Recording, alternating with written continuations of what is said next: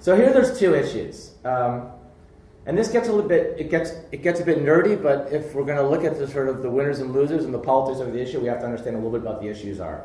So as countries are introducing pharmaceutical patent systems, they have to make two decisions. They have to decide one thing, like I call looking forward, and one thing looking back. Looking forward, they have to decide when they're going to start examining applications and granting them.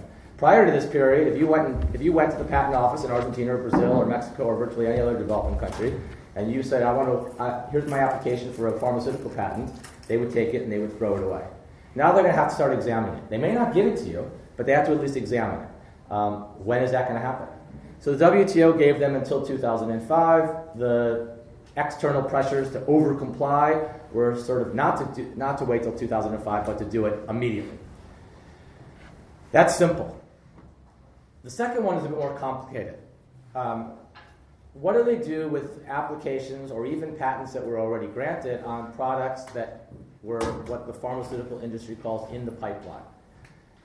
These are older inventions, but for newer products. Let me explain this. It's quite important for everything that happens afterwards, but it's not intuitive.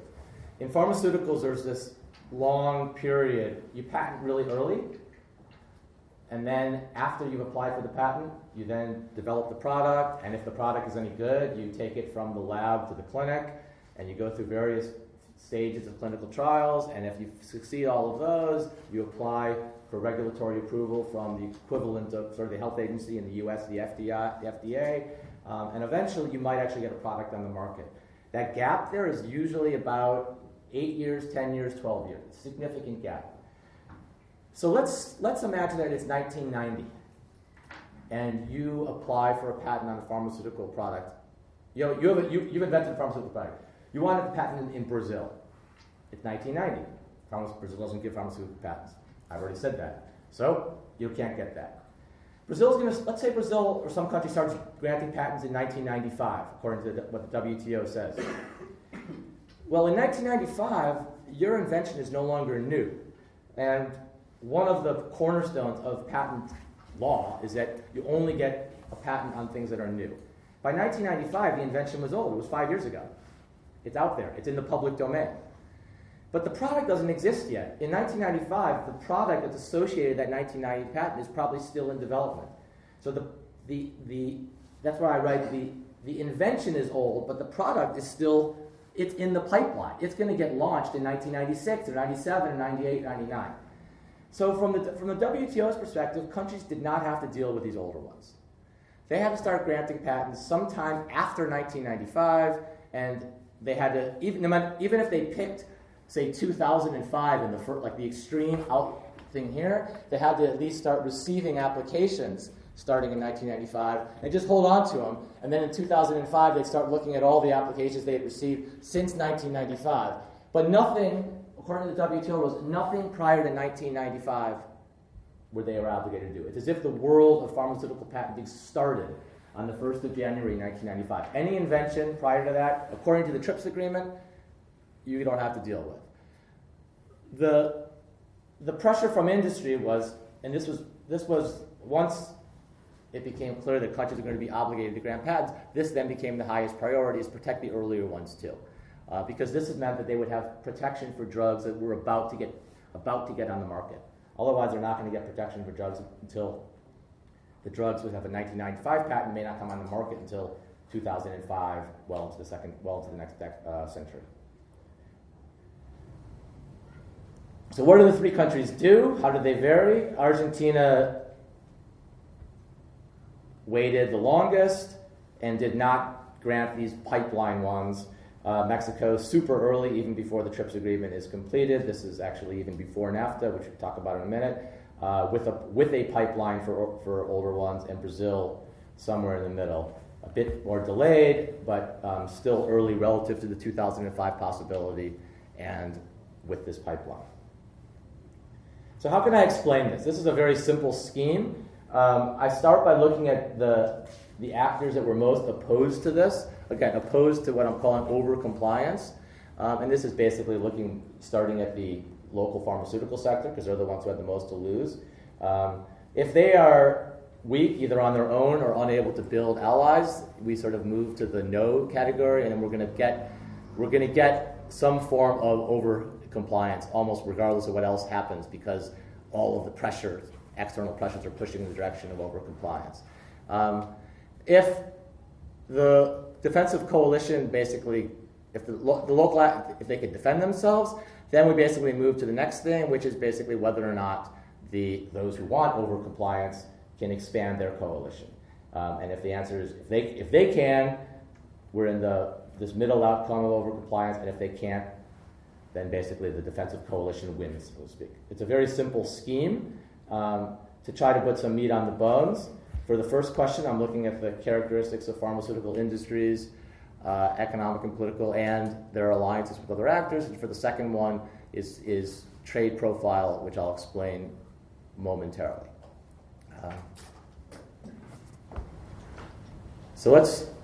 This is characteristics of the 3 countries' pharma sectors. The different indicators here aren't collected, obviously, from the same sources or at the same time. So it's just sort of roughly on the eve of this global sea change. I don't think we need to go through this row by row by row. There's 5 different ways. There's a fairly consistent story here, which is that no matter which row you pick, the Argentinians are the strong ones. If, Kevin, we were talking before the light bulb exploded, if India were on here, it would look a lot like Argentina.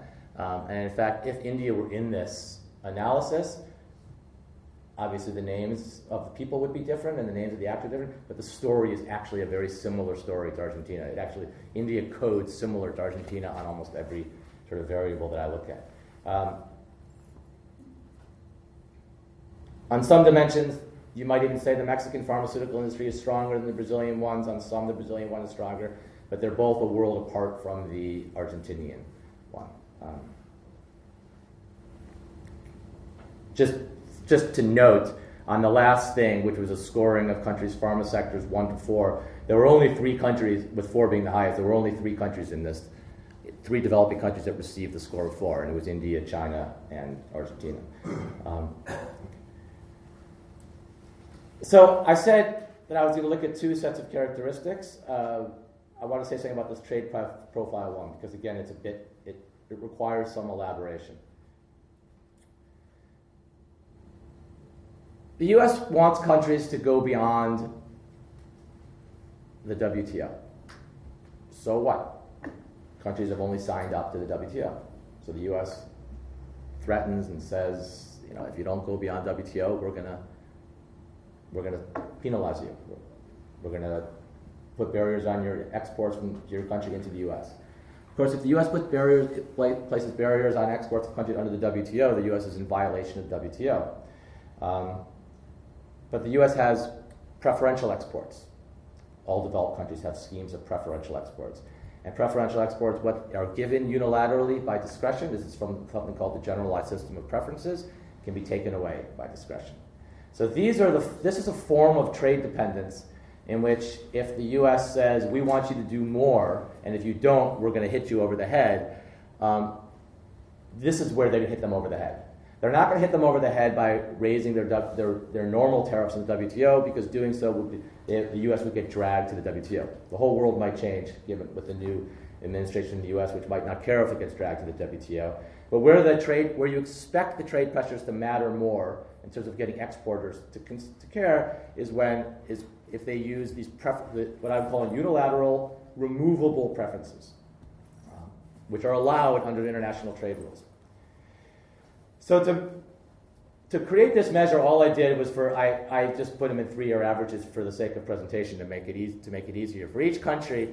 What it is the numerator is the volume of exports from that country to the U.S. in a given year that entered under preferences that can be removed. And you see Mexico goes down to 0 because NAFTA is a form of preferences that are non-removable. Well, non-removable within the treaty. They're bound in international trade talk, as opposed to prior to NAFTA, in which basically Mexico had exceptionally high utilization of preferences under the GSP. The numerator is total exports of the country, not just to the US, but globally.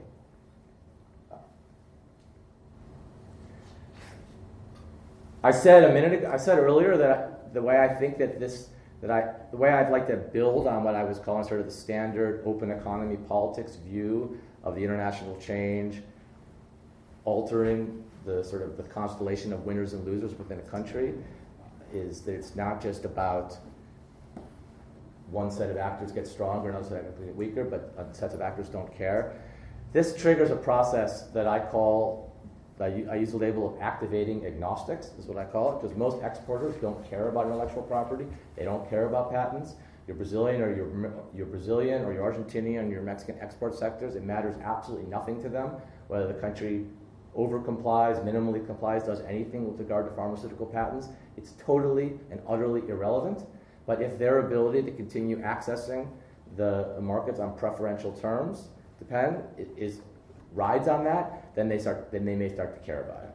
So I call this process activating agnostics, and I'm arguing that where political trade dependence is higher, exporters are more likely to join into what I'm calling the coalition for overcompliance.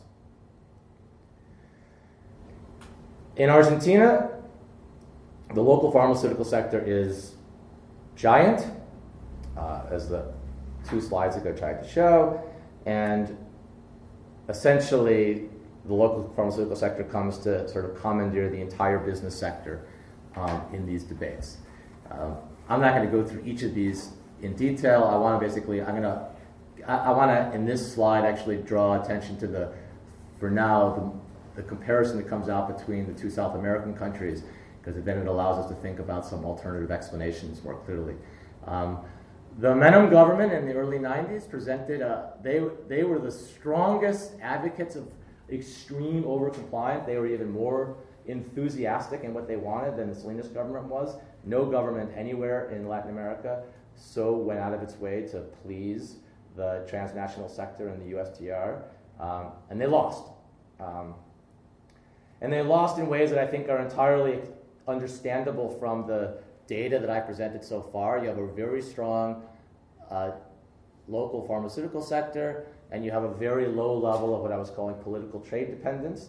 So when those wanting overcompliance try to widen their coalition by getting exporters in, exporters don't care. And in fact, in this period, the U.S. didn't just threaten to sanction Argentina, but actually put trade penalties on Argentina, removing some of the preferences, and it still couldn't elicit a change of policy. The last part of that line is that by the end of the period, still during the Menem government, this conflict changes, and suddenly the local pharmaceutical sector and the executive are no longer rivals, but they're on the same side. Sort of the minimalist approach becomes Argentine state policy, which becomes quite important as we move into the next time period. In Brazil, the local sector looks nothing like its counterparts in Argentina. But the Brazilian case is full. There's a huge amount of politicization of the topic in Brazil on issues that go far beyond the topic of pharmaceuticals. So essentially what the Brazilian local pharmaceutical sector does is integrate into a broader set of social movements that were mostly about sort of patents on the environment, patents on life. Some of these things linked to the Earth Summit that was in Rio in 1992. And they're able to basically keep pushing things, keep delaying things. In each of these countries, the process starts in the legislature in 1991 and ends in 1996. I didn't put that on that slide, but the Argentina and Brazil are both 5-year periods. Of 91 is when the executive proposes something, 96 is when they eventually pass their laws. Mexico is a 6-month period. December of 1990 is when Salinas proposes something, and June of 1991 is when it gets passed. So it's a totally different story. But ultimately, Brazil has a higher level of trade dependence, and the executive is able to exploit this. This is just a focus of this variable of these 2 countries sort of at the time that things were getting hot. None of these countries have levels that are anywhere near the Mexican level, but the Brazilian level is much higher, nearly double during most of this period. And of course, these are just numbers. They don't mean anything by themselves. What the case studies, what I try to do in the case studies is show the process by which the executive in 1995 and 1996 in Brazil went and sort of exploited exporters' fears to widen this coalition for, well, I'm calling this coalition for overcompliance in Brazil. But it's delayed because of this big set of mobilization that took place in Brazil in this time period. Another comparison here, just to is that within Brazil there's a comparison of, like, so there's an, I don't know if there's any Brazilianists in the room here, but there's an obvious explanation that's lurking here, which is that in the 1994 elections, Cardoso wins. Cardoso is an enthusiast of what I'm calling overcompliance in a way that his predecessors weren't. And Cardoso has what looks like a good, a powerful winning coalition in the legislature, particularly in his first presidency.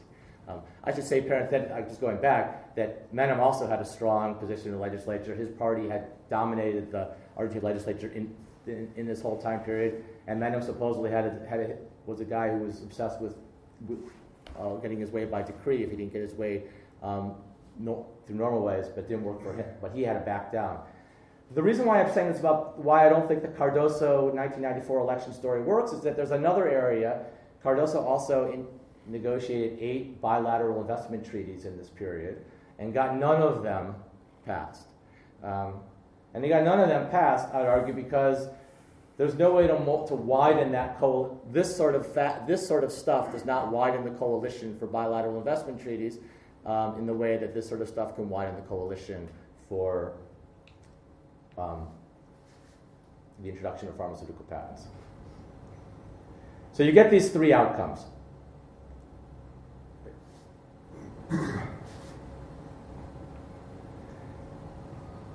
By 2000, all the countries have pharmaceutical patent systems. They've introduced them differently. They've been in there for different periods of time. The story then moves to a second time period in which now we have it. How does it work? I call this tailoring. Tailoring is more eclectic. So in the previous one, I was able to say these are the issues. And in every country that you look at, the 3 that I've looked at, any other ones you look at, the issues that are fought are when and what to do about the pipeline ones. Sort of, as I say, looking forward and looking back. That's in the second period, the same issues aren't what are being contested in every country, because in some ways you're dealing with the consequences of your earlier decisions, and depending on your earlier decisions, all sorts of different issues come up. However, there's a general set of motives that sort of are common across the cases.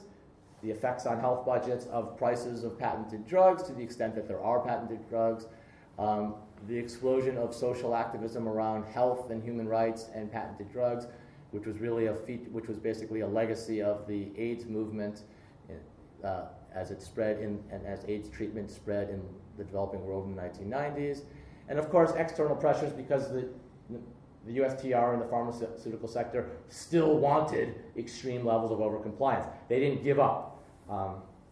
But the details and the issues are distinct. The experiences here, Argentina, again, it continues hoeing the minimalist line. I won't go into the details of these for the sake of time, but basically everything that Argentina does is about sort of continuing to do the minimum. They're in the status quo. You can't take them to the WTO. The U.S. tried and actually ended up losing. But whatever happens, the Argentinians continue to pursue this minimalist path.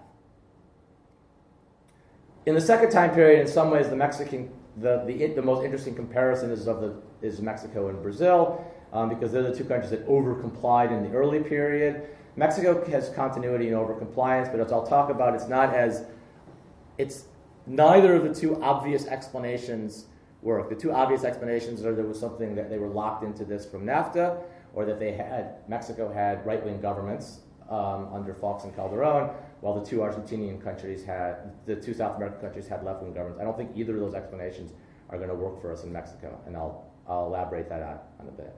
The Brazil is the Brazilian one is, on the one hand, this lots of tailoring. On the other hand, lots of the only one of these three countries that basically introduces a very concerted set of industrial innovation policies, not just to minimize the effects of pharmaceutical patents, but to try to create a pharmaceutical industry that might actually be like a pharmaceutical sector in the developed world, unsuccessfully, but trying. And there's constant tensions. But Brazil is a change of course, while the first two countries more or less continue on their earlier trajectories. I want to focus on, this is slightly out of order actually, but I'll continue this way. I'm interested in to understand the ability of officials in the executive, in this case it's largely executives in ministries of health rather than presidents, to build coalitions to adjust their patent systems.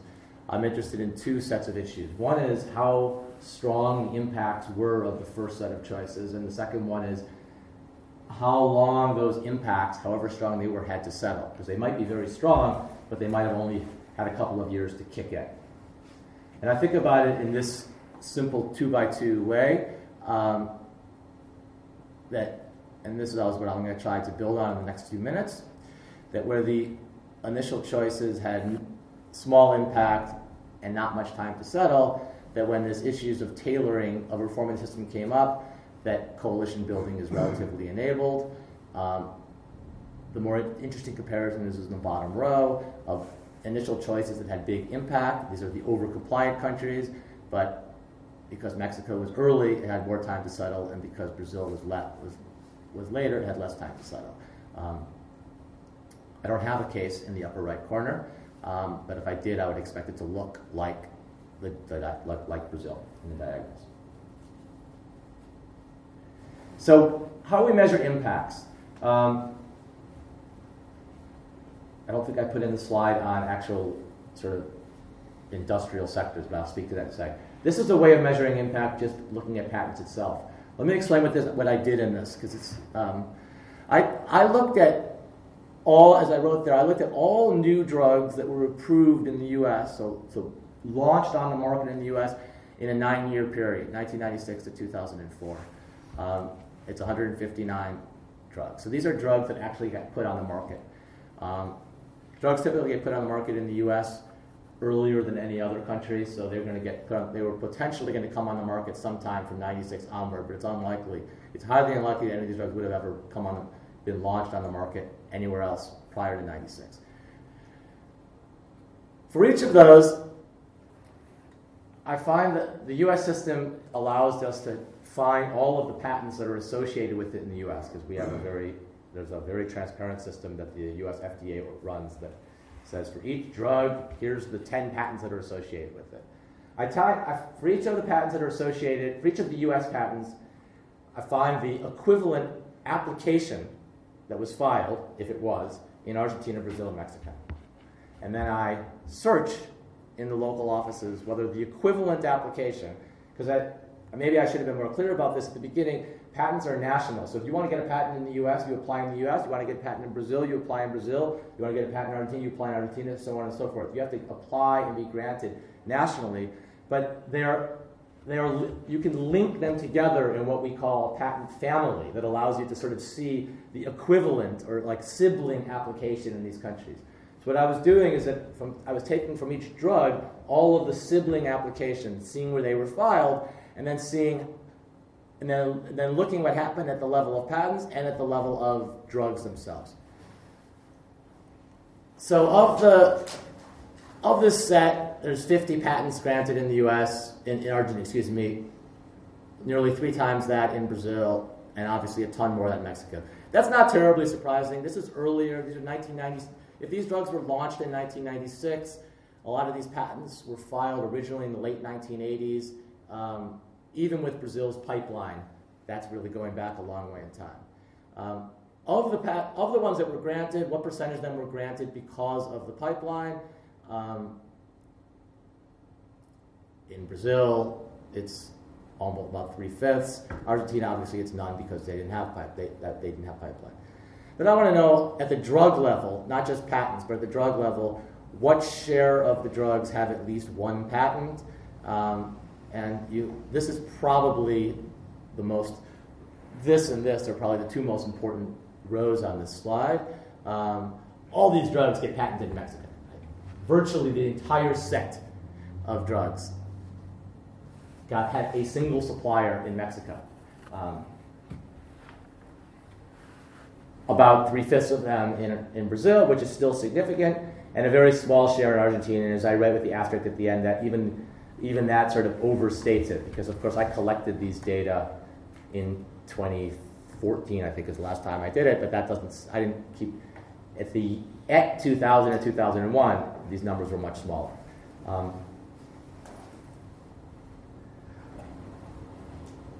A drug might have multiple patents that are associated with it, might have 5 patents associated. One might be normal, meaning it was after the country started granting patents. One might be pipeline. The last row is basically how many of the drugs in the sample became single supplier. They became patent protected in the country because of the country's choice of having this pipeline. In other words, the only patents associated to these drugs that were granted in this country, the only ones were only with the pipeline. No normal applications, no normal patents were granted. And this speaks to the significance of the pipeline, this decision to allow these earlier retroactive inventions in Brazil. And that more than half of the drugs that ever got patented in Brazil got patented because of the pipeline. This becomes particularly important in the area of HIV/AIDS, because when the Brazilians the reason why Brazil had such intense conflicts with international pharmaceutical firms over AIDS drugs is because the AIDS drugs were patented because of this pipeline. Almost all of the HIV/AIDS drugs that the Brazilians entered into big conflicts with in the early 2000s are in this row. Another way of putting it, if the Brazilians had not over-complied in this way, none of those conflicts would have taken place in the 2000s. Yeah, sure. Maybe silly question. So, for example, in Argentina, you have 23%. That means that the rest of applications were rejected, or not, or only 23% of the drugs applied for a patent and were approved. Only 23% of these 159 drugs, only 37 of them had any patents associated with them in Argentina. Of the other remaining, well, that would be 77%. Some of them were never applied for in Argentina. Many of them were applied for and not granted in Argentina. Oh, okay. Yeah. That's an important distinction. But between the ones that applied and didn't get the approval, and the ones that. Yeah, but in this case, sorry. The most important part about this is that in this case, most of them were never eligible because their applications were pre-1995. So, I said that if you wanted to, you could basically you could act as if the world of pharmaceutical patenting started in 1995. Argentina is the only one of these 3 countries that did that, and as a result, most of these drugs, even though they were launched in 1996 onward, had applications that were earlier. So in the case of Argentina, I said of the other 77%, most either weren't applied for or they were applied for and rejected, but most of them actually were never eligible. Right? This is not part of this paper, but I have another paper with a colleague where we looked at this. If you look at this is a worthwhile parenthesis because it speaks to the importance of this 1995 point. If you look at all the drugs launched in any given year from 1995 on, all the way to the present, and you look at the first patent, so the most important patent for that drug, when its date was, until like 2007 or something, still more than half of the drugs that were launched in any given year relied on pre-1995 applications. So that means that countries that stuck to that 1995 rule, It basically meant they've entered this new world of pharmaceutical patenting, but most of the drugs that had been launched from 1995 on couldn't be patented in their country.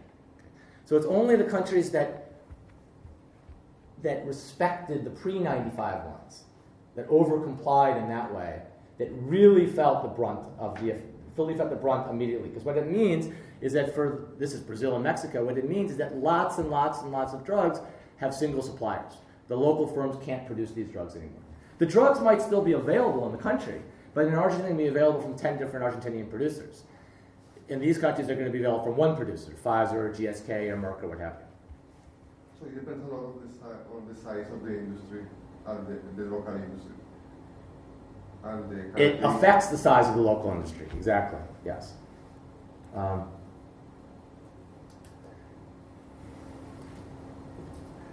So if we look at, I don't know why I left it out, but so if we actually look at data on sort of effects on the industrial sector, so sort of the analog of that first table that I had about what their pharmaceutical sectors looked like in the mid-1980s, the Argentinian sector grows. It still grows. The Argentinian that says CLIFA, I should say SILFA. The Argentinian firms have a larger share of the domestic market now in 2017 than they did in 2010, and they had a larger share in 2010 than they did in 2000, and they had a larger share in 2099. They, throughout this whole period, continue to grow.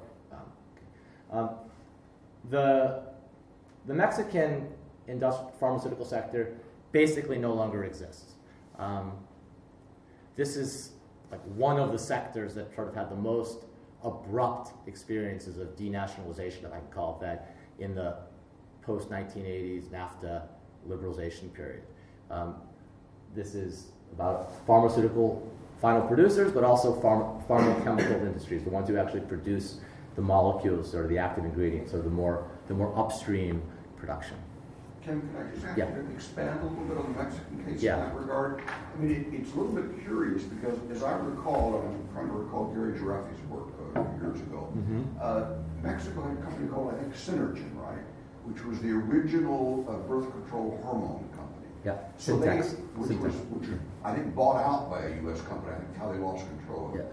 But they did have a tradition of national innovation in pharmaceuticals. So why would they walk away from that so easily? Or did they, I mean, how did that not count? Well, first of all,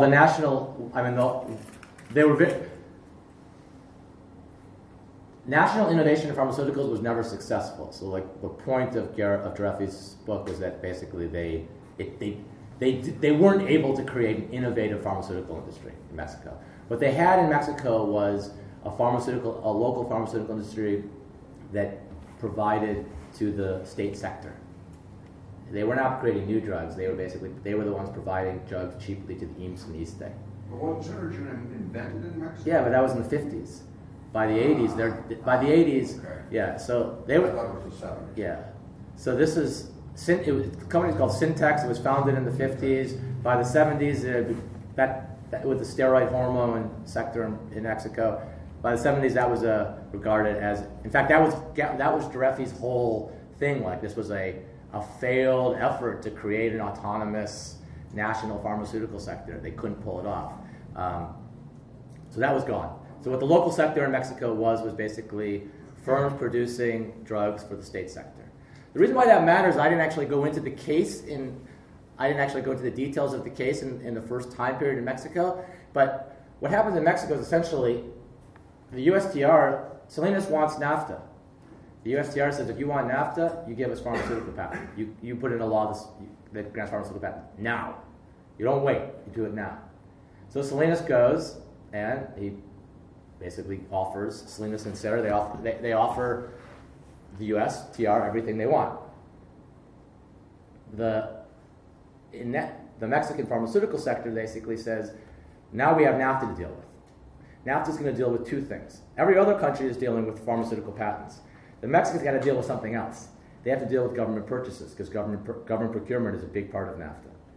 So they're basically, in Mexico, they're basically fighting two fights at the same time. They're fighting the patent fight and they're fighting the government procurement fight. The Argentinians, the Brazilians, the Indians, the Colombians, every other country, they don't have to worry about. When they're introducing pharmaceutical patents, they're not also worrying about government procurement. The Mexicans are. So the Mexican pharmaceutical sector basically said, we're gonna lose the patent fight. Let's put all of our energies into government procurement. They actually got a pretty good deal in government procurement. They got an extended period in which the state sector in Mexico could continue to give them preferences. The problem is it phased out in 2000, so they got an extended 2002. They got a good deal for 8 years. But that's they were upset. They became, I think somewhere on one of these slides I talked about how NAFTA context exacerbated things.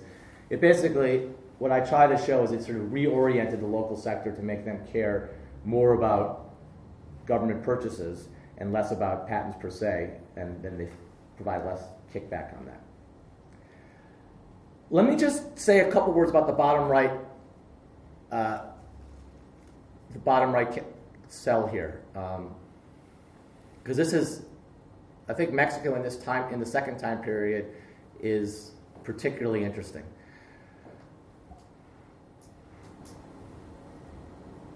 I've already alluded to industrial transformation. The previous slide was trying to just show the extent to which the decisions made in the 1990s led to the increase in patenting that basically meant there were more drugs that would have single suppliers in Mexico. The sector gets largely wiped out. Everything that the Mexican government does, as I said, seems to be to please the transnational sector. Now, I want to make 2 points. One is that there's nothing that the Mexican government has done, and I can go into the details of what they did, but I don't think anybody cares at this point. There's nothing that the Mexican government has done to sort of extend its overcompliance that it did because NAFTA required it to do. And there's nothing that the Mexican government even contemplated doing, or anybody in Mexican society was contemplating doing, that would have violated NAFTA. So in a sense, NAFTA as a legal sort of set of constraints is a non-issue in the 2000s. And also, Mexico had zero political trade dependence in this time period, because unless the U.S. government was going to leave NAFTA, which suddenly seems like it's a possibility, but it didn't seem like a possibility 15 years ago, Mexico was pretty insulated from these threats. So I don't think that NAFTA can explain sort of this continued, either a failed effort to tailor the system in Mexico. The other explanation, of course, is that, as I said before, is that Mexico has conservative governments. But even in conservative governments, the ministries of health in these two administrations wanted to change the system. And so that's actually the coolest part, I think, of the research, is seeing the efforts by ministries of health, even within sort of what comparatively look like sort of right-wing conservative governments, trying to change the system. But they can't, because I wrote AMIF domination. AMIF is the trade association of the transnational sector in Mexico. Because on every issue, these guys sort of are able to beat them. They've gotten so big and strong that on every issue, in the legislature, but also when things are decided in the courts, the AMIF guys always win. By the AMIF guys, what I mean is basically the local Mexican association of Pfizer and GSK and Merck and so on. So I don't think that either the strict sort of international pressures explanation works in Mexico, nor does the sort of the ideological disposition work in Mexico in this time period, any more than the ideological disposition worked in Argentina or Brazil in the earlier time period, when the enthusiastic Menem government couldn't get what it wants, and when the limited ability of the Cardoso government. And I'm moving back up to the broader issues about overarching convergence, persistent differences, and I think that all of us in international and comparative political economy, again, need to focus on sort of the options that countries have and the choices that countries make in this world of convergence. Again, as I started off, it's not whether countries comply, but how countries comply, which is why I refer to this whole thing as forms of compliance. And then these are sort of the two analytic points that I've been trying to drive home, which are social structure as a limiting factor for coalition building in these two time periods, and this legacy effect of the first choices. And I'll leave it there. I don't know how we're doing for time, but I'll leave it there. Thanks. Thank you very much.